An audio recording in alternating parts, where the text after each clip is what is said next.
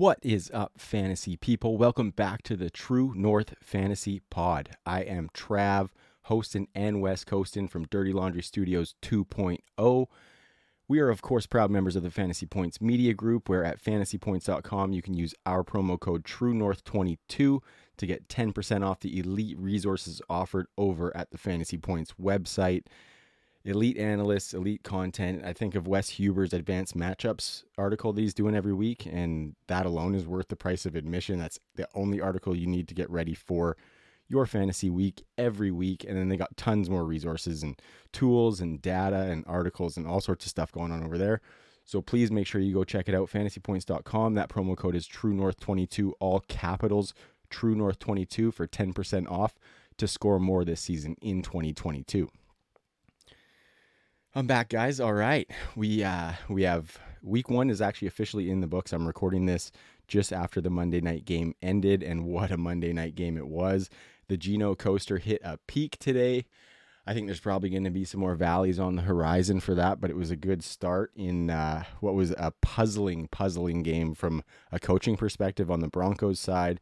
Javonte Williams had some really nice usage. Russell Wilson was looking all right up and down, using all those receivers, which was really nice to see. And yeah, Geno looked way better than expected, way better than advertised. That offense, DK Metcalf had a pretty low efficiency, heavy target game, but that target volume is very encouraging. We saw a couple tight end touchdowns with Will Disley and Colby Parkinson. So Lots happened this week, and we're going to talk a little bit about how you can prepare for week two. This week, we're going to talk a little bit of waivers. I'm doing a little bit of a new format where I'm going to try and put out two shows for you every single week. The first one will be a little bit of news early in the week as well as waivers as we come into Tuesday. Look for that dropping on Tuesday on the TNFF network, and this is the first episode of that. So yeah, like I said, we're going to talk some big news. We're going to talk about some waivers. But first, I just want to give a little bit of a shout out to our friends over at Trophy Smack. Trophy Smack is sweeping the nation as far as leveling up your league. Their hardware is second to none. Any of our video watchers can see behind me, I've got one of those championship belts from my 2020 Kings Classic W. And you can find those at Trophy Smack. They've also got all sorts of different trophies. You can customize everything to the nines. It's incredible. And our promo code TNFF with Trophy Smack will get you a free championship ring with the purchase of a belt or a championship trophy. So go over there, get some hardware. Little story for my fantasy league where I brought this belt. I'm not actually the champ this year, but I wanted to kind of flaunt the belt a little bit in front of my league mates. So as I rolled up in the minivan, I might add, all the boys are sitting in the driveway getting ready for our draft. I go about 5 kilometers per hour, put on a little Mike Jones, back then, ho didn't want me, now I'm hot, hoes all on me. And I was holding the belt out the window, just flashing it in their faces. And you can do that too with Trophy Smack. So please go check it out. TNFF is the promo code, and you'll get that free championship ring so you can have something on your finger and something on your shoulder if you got the belt, or you can hold that trophy up high and make your league mates really feel shame. So check it out. Trophy Smack's doing big things over there. We love those guys.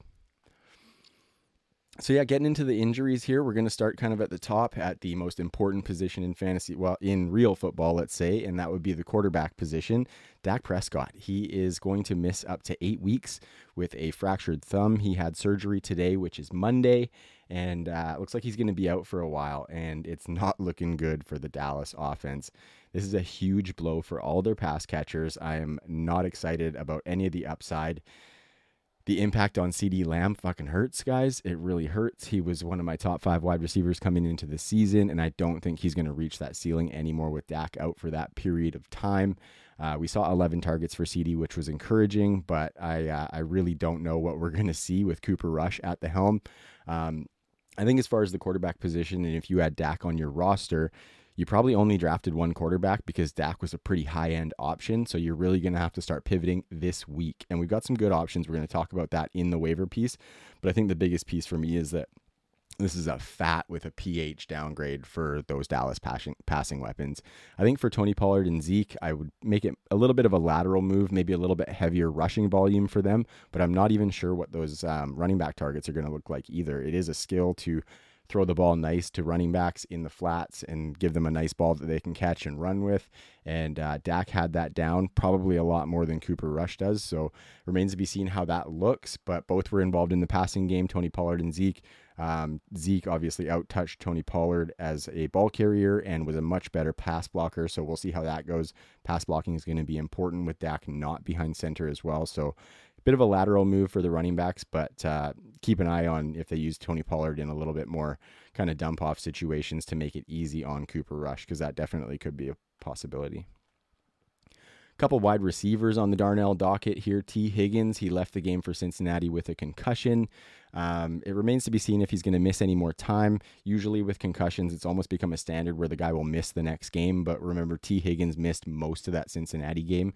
So I really think there's a chance that he does come back for week 2. But keep an eye on it. If he does miss time, I think Tyler Boyd is the biggest beneficiary of that. He looks into wide receiver 2 status for me if T. Higgins is out. Another name to keep an eye on is the other Michael Thomas in Cincinnati. Funny story about that same league I was just talking about. One year, one of the buddies thought he was drafting Saints Michael Thomas, and he put up the sticker for this Michael Thomas, who I believe used to be on the Rams, and we have chirped him ever since for that because he drafted the wrong Michael Thomas, and I believe this is the other Michael Thomas, unless this is the other Michael Thomas that I didn't even know about. But anyway, this team uses 3 wide receiver sets pretty heavily, so Michael Thomas will be on the field, but I wouldn't be going out there and using my waiver priority. I wouldn't be blowing a bunch of fab on him, because with T. Higgins having a concussion and looking to be back soon, I think Thomas would be a very short-term play, if that, and I'm guessing that you probably have better wide receiver options on your bench right now, so use those instead of going in on the other Michael Thomas. Next wide receiver was Chris Godwin. He obviously is coming back from that ACL surgery that he suffered late last season, and he injured his hamstring in this game against the Dallas Cowboys and looked good originally with Tom Brady getting him the rock. He was doing some work after the catch, but of course he injured that hamstring. I think long run, it's going to be good for Chris Godwin to have a little extra time off because he gets further out from that ACL recovery, and obviously he can rehab whatever this hamstring thing is that he's got. But the beneficiaries for me are obviously Julio Jones and Russell Gage. Both were under 55% snaps this past week, but I think that's going to shoot way up with Julio being kind of the number 1 beneficiary and Russell Gage being the second beneficiary. But I think if these guys are on the field in a Tom Brady-led passing offense, we want those guys. It's doubtful that Julio is on your waiver wire, but if Russell Gage is sitting out there for some reason, which he wasn't being, like he was being drafted probably within the first 11, 12 rounds for the most part, I think he's probably on somebody's roster, but if you can find him out there on waivers, you better attack that. That's like, I'm talking, we're probably looking at 20% fab just because he's going to get some work. Chris Godwin's going to be out for a couple weeks, and then you don't know what it looks like after that. Julio has a long injury history as well. So Russell Gage is probably going to get some meaningful work at some point this season, and he should be on a roster. So if you see him out there, snatch him up for sure. Last wide receiver, Keenan Allen. He left the game against the Raiders and did not come back. He had a nice little start too. 4 catches, 4 targets for 66 yards in the first whatever he played. But yeah, he left and he didn't come back. And I think he's likely to miss week 2 just because the Chargers played the Chiefs on Thursday night. So that's a super quick turnaround. Don't think Keenan's going to make that. So you got to make other plans if you had him as your wide receiver 1 or wide receiver 2 on your team. And we're going to talk about the Chargers contingency plan a little bit when we get to the waiver ads. But for now, just make other plans if you had Keenan Allen. The last one, and I think the second most impactful injury that happened this past week, was Elijah Mitchell for the San Francisco 49ers. We know that the Niners were supposed to be one of the most potent games on the ground. But Elijah Mitchell not being there is a big hit to that, and we were really excited for him for that purpose. But obviously, he's going to be out for up to 2 months, it said, with a knee injury. They played in that slip and slide game against the Chicago Bears. I think there was only something like 22 passes attempted or something like that, and it was just a gross one. And so you can kind of throw those fantasy results out for the San Francisco offense, especially. That being said, Elijah Mitchell had a good little start, 6 carries for 41 yards. So I think when he does come back, he is probably going to be the starting running back. But for now, we got to look elsewhere and find those other guys that are going to replace him, because he was the running back 2 on a lot of people's teams, and that's an important spot on your fantasy roster. But we will get into the running backs in just a second. Before I dive into some of these waiver ads, I'm going to start with the quarterbacks, but I do want to give a shout out to our final sponsor, and that would be Underdog Fantasy. If you haven't played on Underdog Fantasy, you missed one of the most fun summers that I've ever had playing best ball. Their platform is so easy to use. Their drafts are plentiful, all sorts of dollar values. They got $5 ones. I think they had $2,500 high stakes best ball leagues, which is a little fat for my wallet, but nonetheless, if somebody wants to go drop a cool 2500, you can win big. Best Ball Mania 3 has $10 million in prize pools, and that was only a $25 entry for that league. So lots of fun to be had over there during the summer. And then in season, they got some really cool stuff going on. Obviously, they have the best props in the business. You can go in there, you can do a bunch of player prop parlays and stack some cheddar, multiply by up to 6 and 10 times what your entry was. So lots of fun to be had there. But they're also doing little 3-person best ball drafts for the different slates. So there was one for last Thursday where it's 20 minutes before kickoff. I enter into 4 or 5 of these things at $5 entries. Takes 3 minutes to draft a little best ball team, and it's $5K in prizes for those mini ones. They've got them for the morning and the afternoon slates on Sundays as well. So there's just tons of fun to be had, lots of money to be made, and lots of fantasy goodness. We like that. Shout out to my friends at Goat District, JD, and that fantasy goodness. Underdog is bringing that fantasy goodness. So check them out with our promo code TNFF, and you can get an instant match on your first deposit of up to $100. Drop a hundy, they'll give you another hundy. That's 2 hundy, and you can multiply that by hundies of hundies. So it's a lot of fun to play over there on Underdog, and that promo code is TNFF. So get in there, don't wait. You'll have more fun than you've ever had playing fantasy football. All right, so waivers this week. Week 1 is an interesting time. You don't want to overreact to waivers. You drafted your team, you took your guys in the places that you took them for a reason. It's never bad to be looking and be ready to pivot off of some of those bottom of the roster guys. But if you drafted guys to be, startable flex plays and whatnot, don't cut bait just yet unless it was absolutely catastrophic or there was maybe a season-ending injury, which there's not many of those this week. So don't get too crazy on the waiver wire just yet. The quarterback position is a little bit different because maybe you punted the position in the draft and you knew you were going to have to stream anyway, so you're just going to be hitting the wire hard on the weekly to get your starting quarterback, and that's totally fine.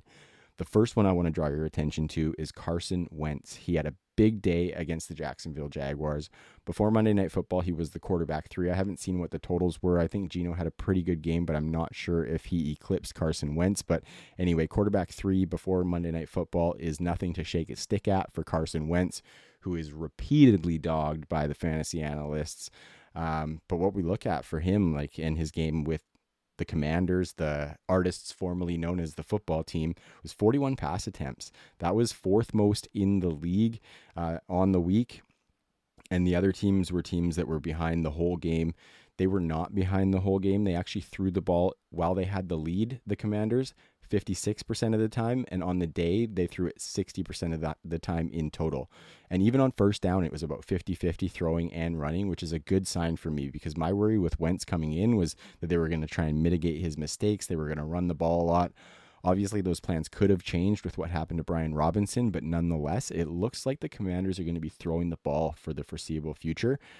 And we're going to talk about some of these weapons that he has to throw to, but I think he is viable as almost a streamer plus. We know that he's going to be the starting quarterback for this team. He's entrenched in that role unless he, I guess maybe pulls the signature Carson Wentz, which isn't out of the question, but I don't think he's getting pulled unless it's absolutely, appalling quarterback play. And that's not what we saw in week 1. So you got to kind of ride the lightning on that. Pick him up in your leagues. You can start him this next week against Detroit. They just got carved up by A.J. Brown and Jalen Hurts. So I think Carson Wentz can do some damage against them and put up a decent replacement level game for your fantasy roster. So the next guys I'm going to mention are guys that we shouldn't necessarily overreact on. Matt Ryan plays against Jacksonville. We like that matchup after seeing what Carson Wentz just did.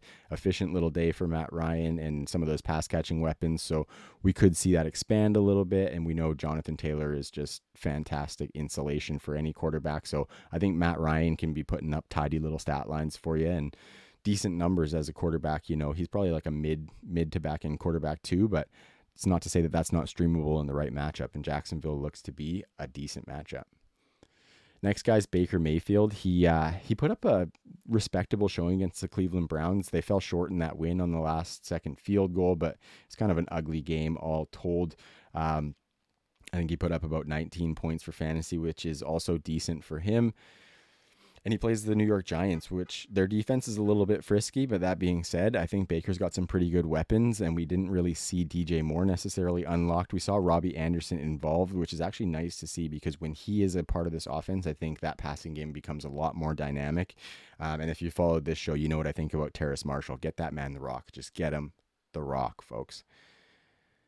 Mitchell Trubisky at New England isn't a terrible call. He had a tidy little stat line against the Cincinnati Bengals as well, but it's Mitch Trubisky, so you gotta beware when you're buying, of course. But I think if he can give you 5 to 7 carries, he had 3 in this past game, I believe. But if he can give you 5 to 7 carries, I think he can kind of boost his floor a little bit. We know that floor is low.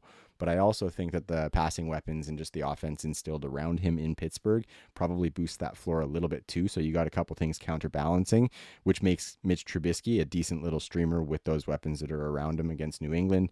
Tua had a decent day against him. Obviously, those weapons are a little bit different, but still solid players in Pittsburgh. Last couple guys, it's actually hilarious to mention these two guys in the same breath because of what their draft was like. But Jameis Winston and Marcus Mariota, they are starting quarterbacks for NFL teams in 2022.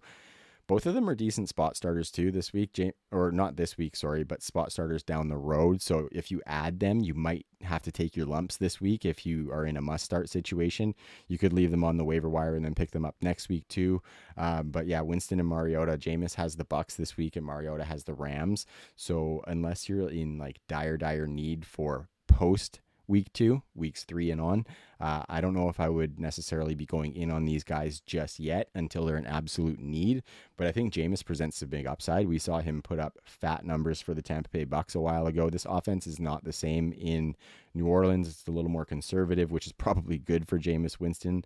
But we know that he can put the ball up, and he's got some receivers to do so. Jarvis Landry had a decent week. Michael Thomas had a solid week. Chris Olave is there. And Alvin Kamara is just incredible in the passing game. We know that. And apparently he was dealing with a bit of a rib injury himself, so maybe he wasn't at full speed. So I think the pieces around Jameis are very intriguing for me. Mariota is for a different reason. I'm not stoked about the pieces around him in the offense, but he does play in a very conservative offense with Arthur Smith, which kind of mitigates the mistakes that he can make. And then obviously Marcus Mariota can do some damage with his legs, which is what we want in fantasy football. So that's why you're attacking Marcus Mariota, for the possibility that he runs the ball a little bit more and has efficient little passing games with the weapons that they do have in Atlanta. Okay, lots of wide receivers to talk about. A lot of wide receivers. It's going to be a fun little waiver day to see who places big bids on people, or if they put bids in the right place. Where I want to start is where I started at the quarterback position, and that's with the artists formerly known as the football team, the Washington Commanders. Both Jahan Dotson and Curtis Samuel had solid days against the Jacksonville Jaguars, and both would be decent ads based on talent and pedigree alone. We know what Curtis Samuel can do. He's a very electric player, coming off of being oft injured, of course, but it looks like he's healthy. He got 11 targets and a touchdown against Jacksonville. And then Jahan Dotson, the first round wide receiver, comes in 2 touchdowns, lower volume than did Curtis Samuel. But Jahan Dotson had 88% of the snaps, where Curtis Samuel played on 71% of the snaps. So for me, I would prioritize Jahan Dotson, even though we saw Samuel's 11 targets, because I think Jahan Dotson in the long run is going to be on the field a little bit more, and you're going to get more consistent production out of him as the season wears on. Whereas Curtis Samuel, I feel like he's probably going to have sporadic games like this where he puts up big numbers, but then disappears for a little bit. It really depends on the usage for these guys, but right now I'm leaning towards Dotson, and I would definitely go in on him as somebody with, first round pedigree. Obviously he's got a bunch of talent, and this team is kind of devoid of players behind Terry McLaurin. Logan Thomas is a good tight end coming back from injury. Curtis Samuel is there obviously, but I think Jahan Dotson, they would like for him to be kind of their future at wide receiver. So I would look for them to get him as involved as possible. But I would take a shot at both of these guys, or not both, but either of these guys if they're on the wire, because you never know. Like, the upside's big with Curtis Samuel just in his profile, and Jahan Dotson has a little bit of that in his as well. So check those guys out. Zay Jones is the next guy here, and I think he's a guy that, well, I've been touting him since before the season even started. I was always saying that I don't think the talent gap between him and Christian Kirk is that big. Zay got his own pretty big deal from the Jacksonville Jaguars. So for me, he was always going to be the wide receiver 2 here. I know Marvin Jones is still there. They got rid of Laviska Shenault, so it's a little bit cleared up. And Zay Jones, I think, might be the biggest beneficiary of that. He had 9 targets this past week, turned that into 6 receptions for 60 yards, I believe. And I think this team's going to pass the ball a lot. The defense is like, it's got some players on it, but it's not where it needs to be. They haven't come together yet. And I think this team is going to be playing from behind a lot.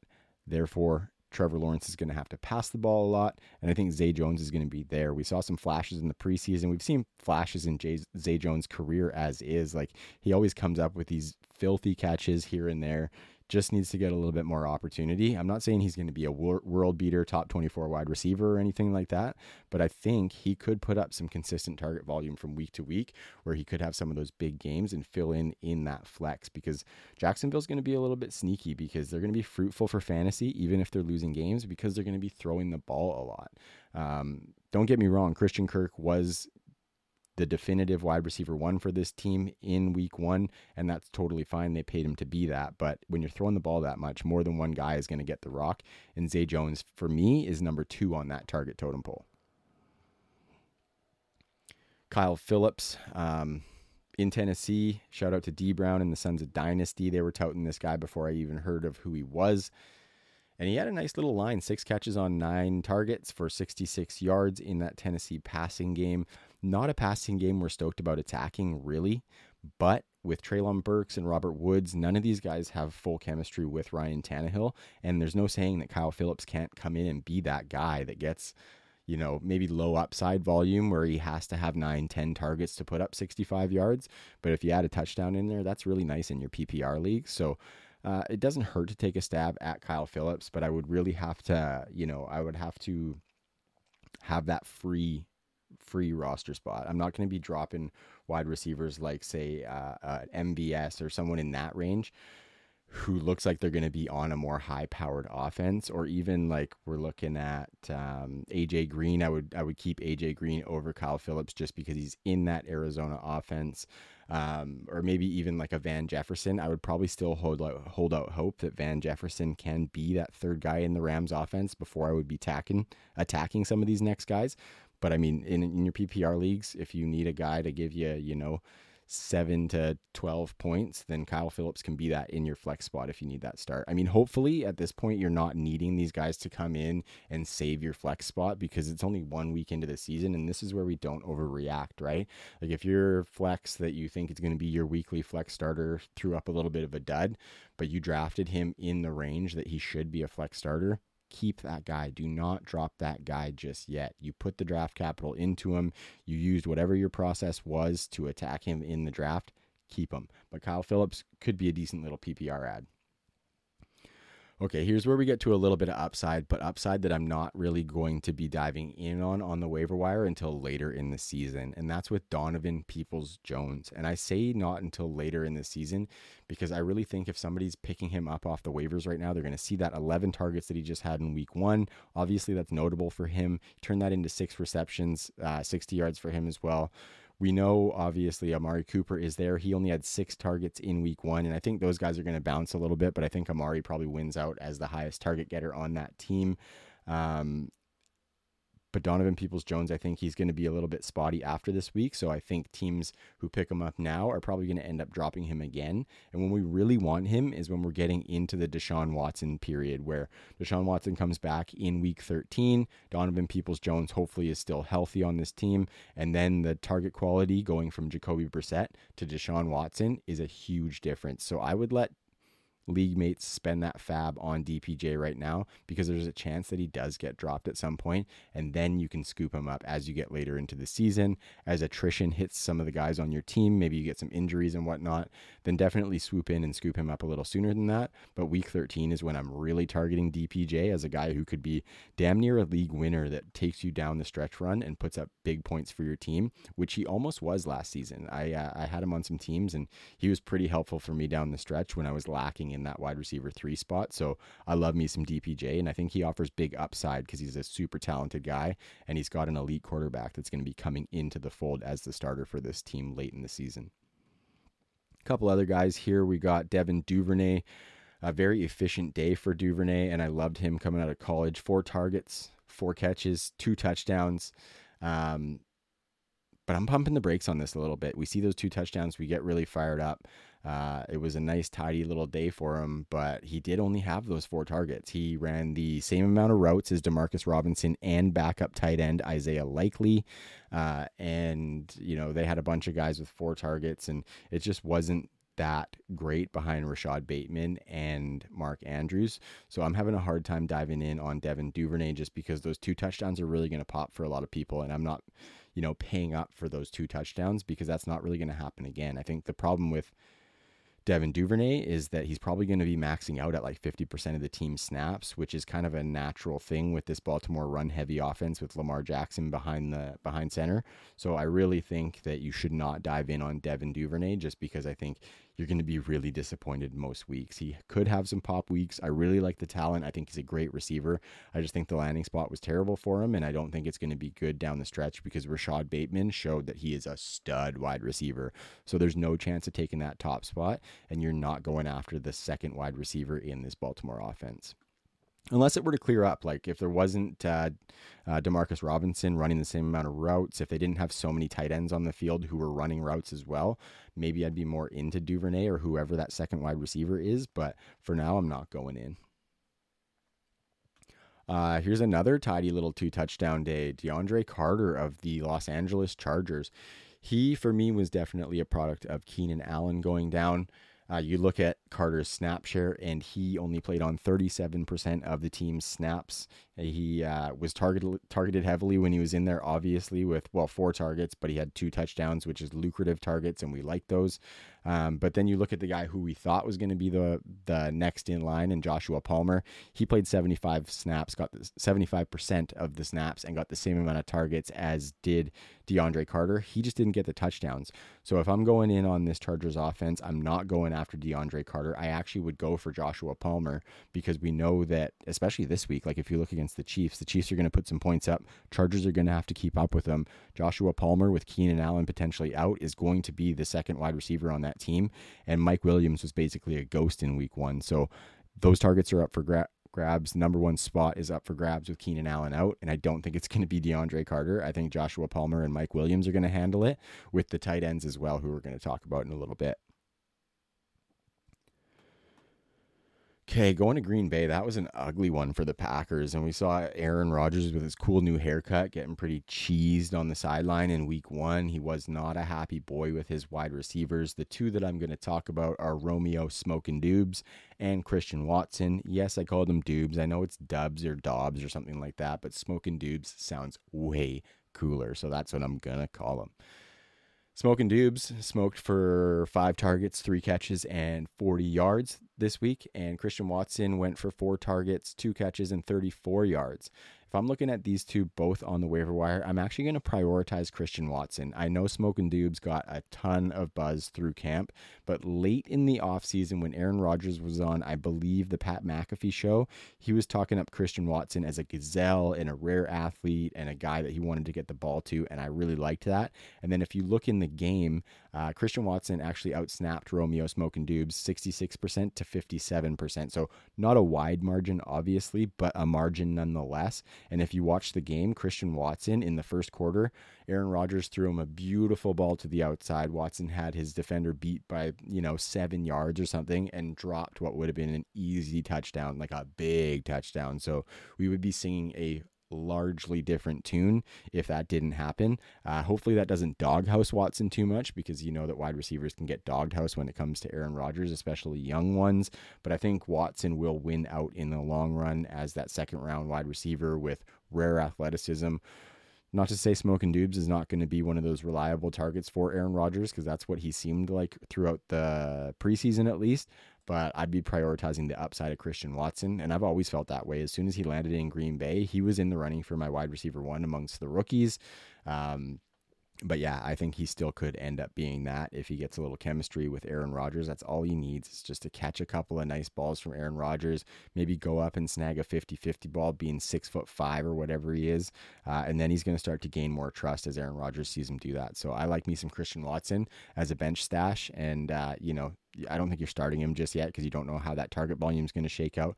Remember, Alan Lazard missed this past game, and we expect him to be the number one target. I just don't expect him to be the number one target to the level that Davante Adams was. So I think that does leave behind some work for some of these guys to carve out a bit of a role where Adams might have had that monopolized, especially in the red zone. It was where somebody that like Christian Watson can come into play with his size. And Davante Adams had a fat share of the targets in the red zone and put up a ton of touchdowns. And we hope that Christian Watson can be the guy to get that. Some guys I'm not necessarily looking into getting here. Noah Brown, he had 9 targets for the Dallas Cowboys, 5 receptions, 68 yards. I talked about the Dak Prescott injury. If Dak wasn't injured, Noah Brown might be my number one wide receiver ad here, just because that Dallas offense does want to throw the ball, and Dak Prescott previously has held up multiple producing wide receivers. But with Cooper Rush at the helm, all of that just goes right in the dirt. You don't want to be diving into that Dallas offense right now. There is so much uncertainty. We don't know what they're going to do at the quarterback position. And I think you'd be excited about Noah Brown if he was still in that role when Dak comes back healthy. But I think by that time, Michael Gallup's going to be healthy and he's going to be the wide receiver too. And I think by then they'll be trying to work in Jalen Tolbert, and they'll have 3 guys ahead of him on the totem pole, just at wide receiver, not to mention Dalton Schultz, Tony Pollard, and Ezekiel Elliott having some targets here and there as well. So don't be fooled by Noah Brown. Greg Dortch in Arizona. There's a little name from drafts a couple years ago. He got a little bit of buzz as a slot target. Didn't really work out in New York with the Jets. I think he's bounced around a little bit, but this past week he got 9 targets for the Cardinals, 7 receptions, and 63 yards. I don't expect to see this type of volume on the regular. Rondale Moore missed this game. He will come back. DeAndre Hopkins will be back. And if you look at who is there right now, AJ Green, Zach Ertz, and of course Hollywood Brown are ahead of him in target priority. So I'm not so down with Greg Dortch. I don't think it's going to happen. It's just going to be so spotty. Are you throwing Greg Dortch into your flex this week and you're happy about it? You absolutely are not. So don't dive in there. That's just not something you're going to be happy with. And then let's go to Chicago. I love me some Justin Fields, but I don't love me some pass catchers there. We saw Equanimeous St. Brown and Dante Pettis both score touchdowns this past week in that ugly rain game in Chicago. All my notes here say is don't do it in capital letters. Don't do it. It was a gross weather game, not dipping my toes into the Bears pass catching weapons, especially when they're named Dante Pettis and Equanimeous St. Brown. Although ESB did hold it down for the acronym boys, as well as his brother Amon-Ra St. Brown, ARSB. Unfortunately, MVS didn't score a touchdown, or else it would have been the trifecta for the acronym boys, but alas, not this week. Okie dokie, Smokey. We're moving along. We're getting into the running backs here. The injury that I talked about at the top is where we're going to start at the top of the running back waiver ads, and that would be San Francisco. Jeff Wilson Jr. is the guy to add. We've loved ourselves some old Jeffy here at True North. He's just reliable when he gets the work. And I think he's in line for some big touches in the next few weeks. Obviously, Trey Lance in that shitty rain game didn't really get to show what he was as a passer, but I do think as he gets acclimated as a passer, they're going to lean on the run game. Jeff Wilson could be in line for 10 to 15 carries at least. And if Debo and Trey Lance aren't monopolizing the rest of the carries, I think he could put up some 20 carry games. But I just think the tough part for old Jeffy is that Trey Lance and Debo Samuel had 21 carries between them this past week. And I think that's going to probably be the norm, especially on the Lance side, him getting, 10 plus carries in a game. And so I think that really takes away from the upside of the running backs in San Francisco, especially the touchdown upside around the goal line. But this team is one of the best running games in the league. They've proven it over the past few years. So I think just the upside that Jeff Wilson presents, if he can make some big plays, even not on 20 carries per week, 10 to 15, I think that still makes him my number one ad, because I'm still holding true that we are attaching ourselves to this run game, and Jeff Wilson looks like he's got the number one spot. It remains to be seen if they go another direction at the position. I saw some people saying maybe they trade for Kareem Hunt, but I think Kareem Hunt's probably too important important for the Cleveland Browns backfield for them to trade. I think another more realistic option could be Melvin Gordon, who we saw look decent in that game against the Seattle Seahawks.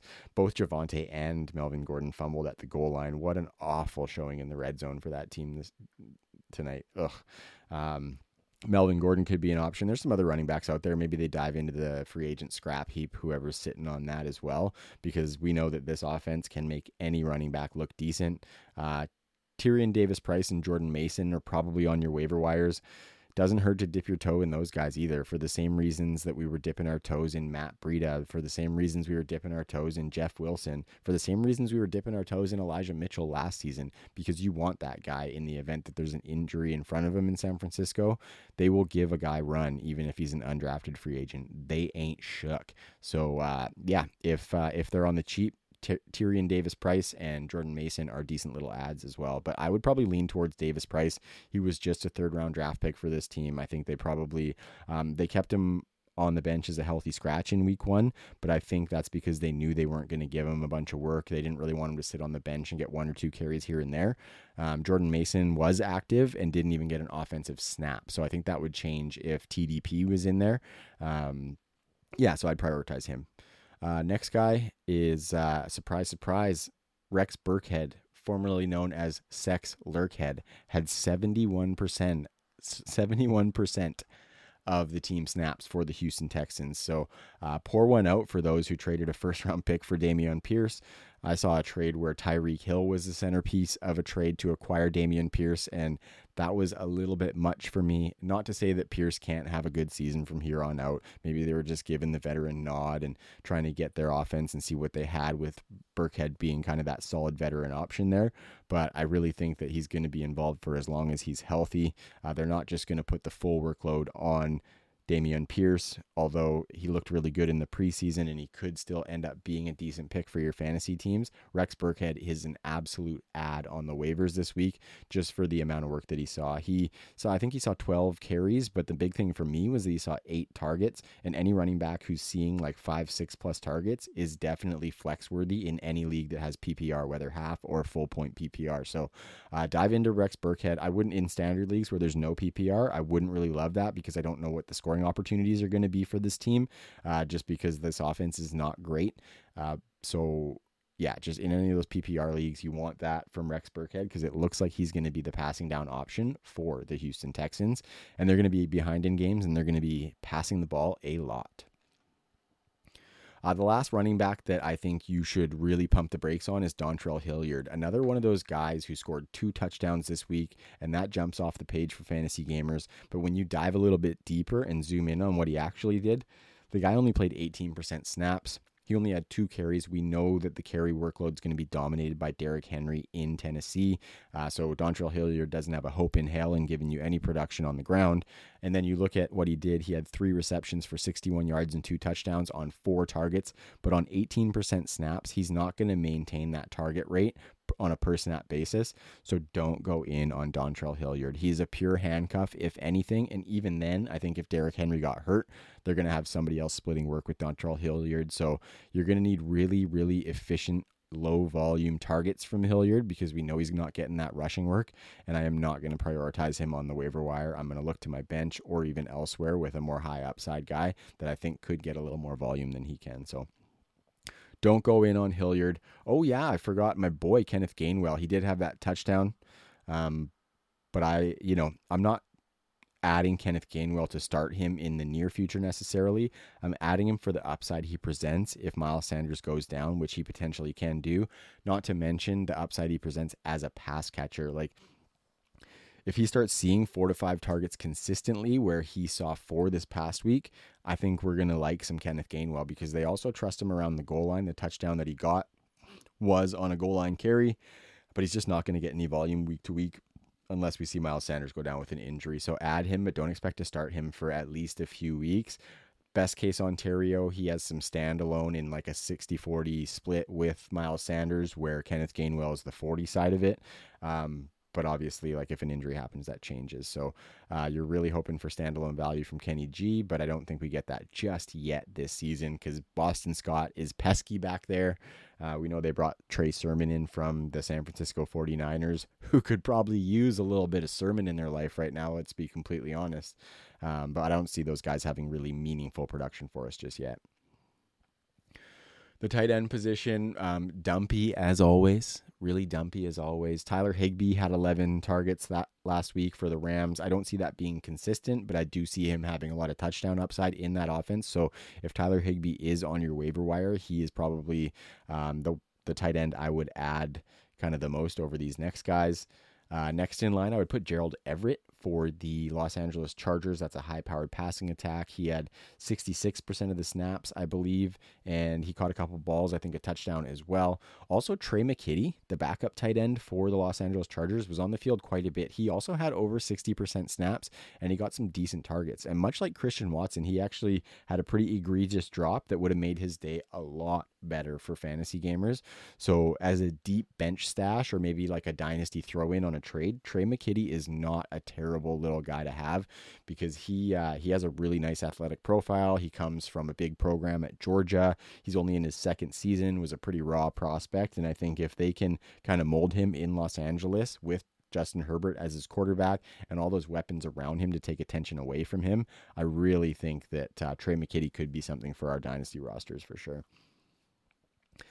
Do not go in on OJ Howard. It pains me to say, love the talent, loved him coming out, first round pick of the Tampa Bay Buccaneers, but the guy got buried on the depth chart by Cameron Brate and an old busted up Rob Gronkowski. Couldn't make it happen with Tom Brady in Tampa, couldn't make it happen with the Buffalo Bills.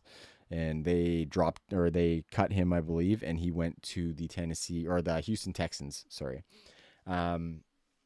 We didn't expect him necessarily to be like a 2-touchdown getter. So many 2-touchdown games from these guys that you don't want to attack. Like anybody who scored 2 touchdowns, if they're on your waiver wire, don't get them this week, basically, is what I'm trying to say.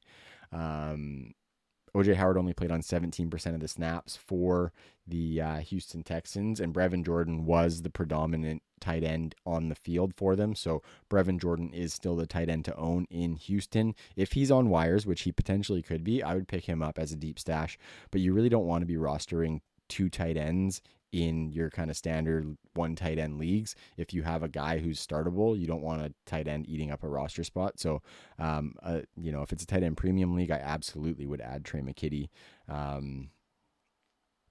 But yeah, OJ Howard, just trash.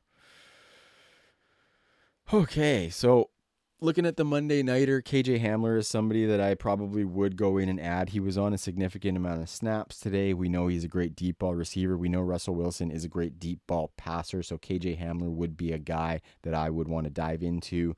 And then Geno Smith could be a decent little start if he's going to run the ball a little bit and if he's going to be a really efficient passer like he just was. Like I said at the top of the show, though, the Geno coaster hit a peak today, and I think there's more valleys ahead than there are peaks. So it's going to be a bumpy road for Geno Smith. So not a priority add at the quarterback position, but what a wild way to finish off week 1 in that Monday Nighter. Whew. Crazy, crazy game. Okay, guys, so that's all I got for this waiver and news episode. I hope you guys liked it. Hook up some feedback on the YouTube video or wherever you check us out on the socials. We are True North FFB, Twitter and Instagram.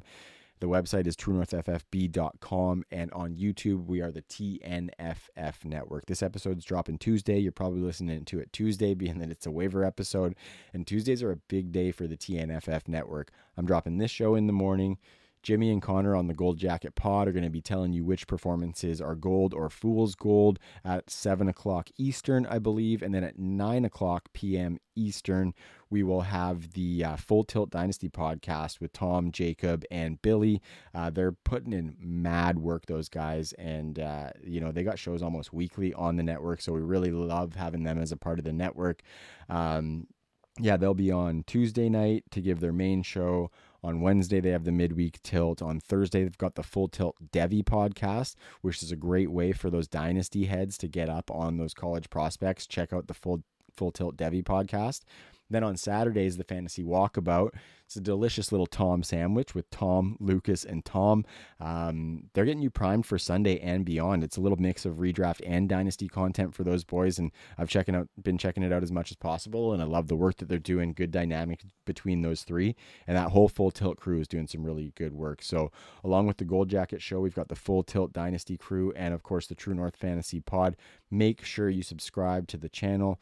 Leave a comment. Let us know what you thought. Like the videos. We really want to know what you think of our work. We want to make it better for you as always, and major appreciation to anybody who's checking our stuff out and subscribing or following on whatever audio platform or following whatever social you're following us on, and checking out the website. I did a little revamp of the website. We don't have written content anymore with True North. Just didn't have the resources to put into the written side of things. We really wanted to dial into the video and audio content. So that's what you're seeing. You're going to see the shows increasingly highlighted on the website. So go to that, truenorthffb.com, check it out. You got, all the shows are on there. We've got all of our gear from Viridian Global. I got a t-shirt on and the hat right now, or a chapeau, as our French friends might say. Go check out truenorthffb.com, because I'm liking how the site's getting dialed in. We're trimming it down to fit our content a little better, and it's a little bit more manageable on our end. So yeah, that's all I got. I really appreciate you guys for sticking around. It's been a long off season. I've been away for a little bit, but I'm getting back in the fold. I got a nice little schedule of content coming for the people. So keep her dialed. And until next week, peace.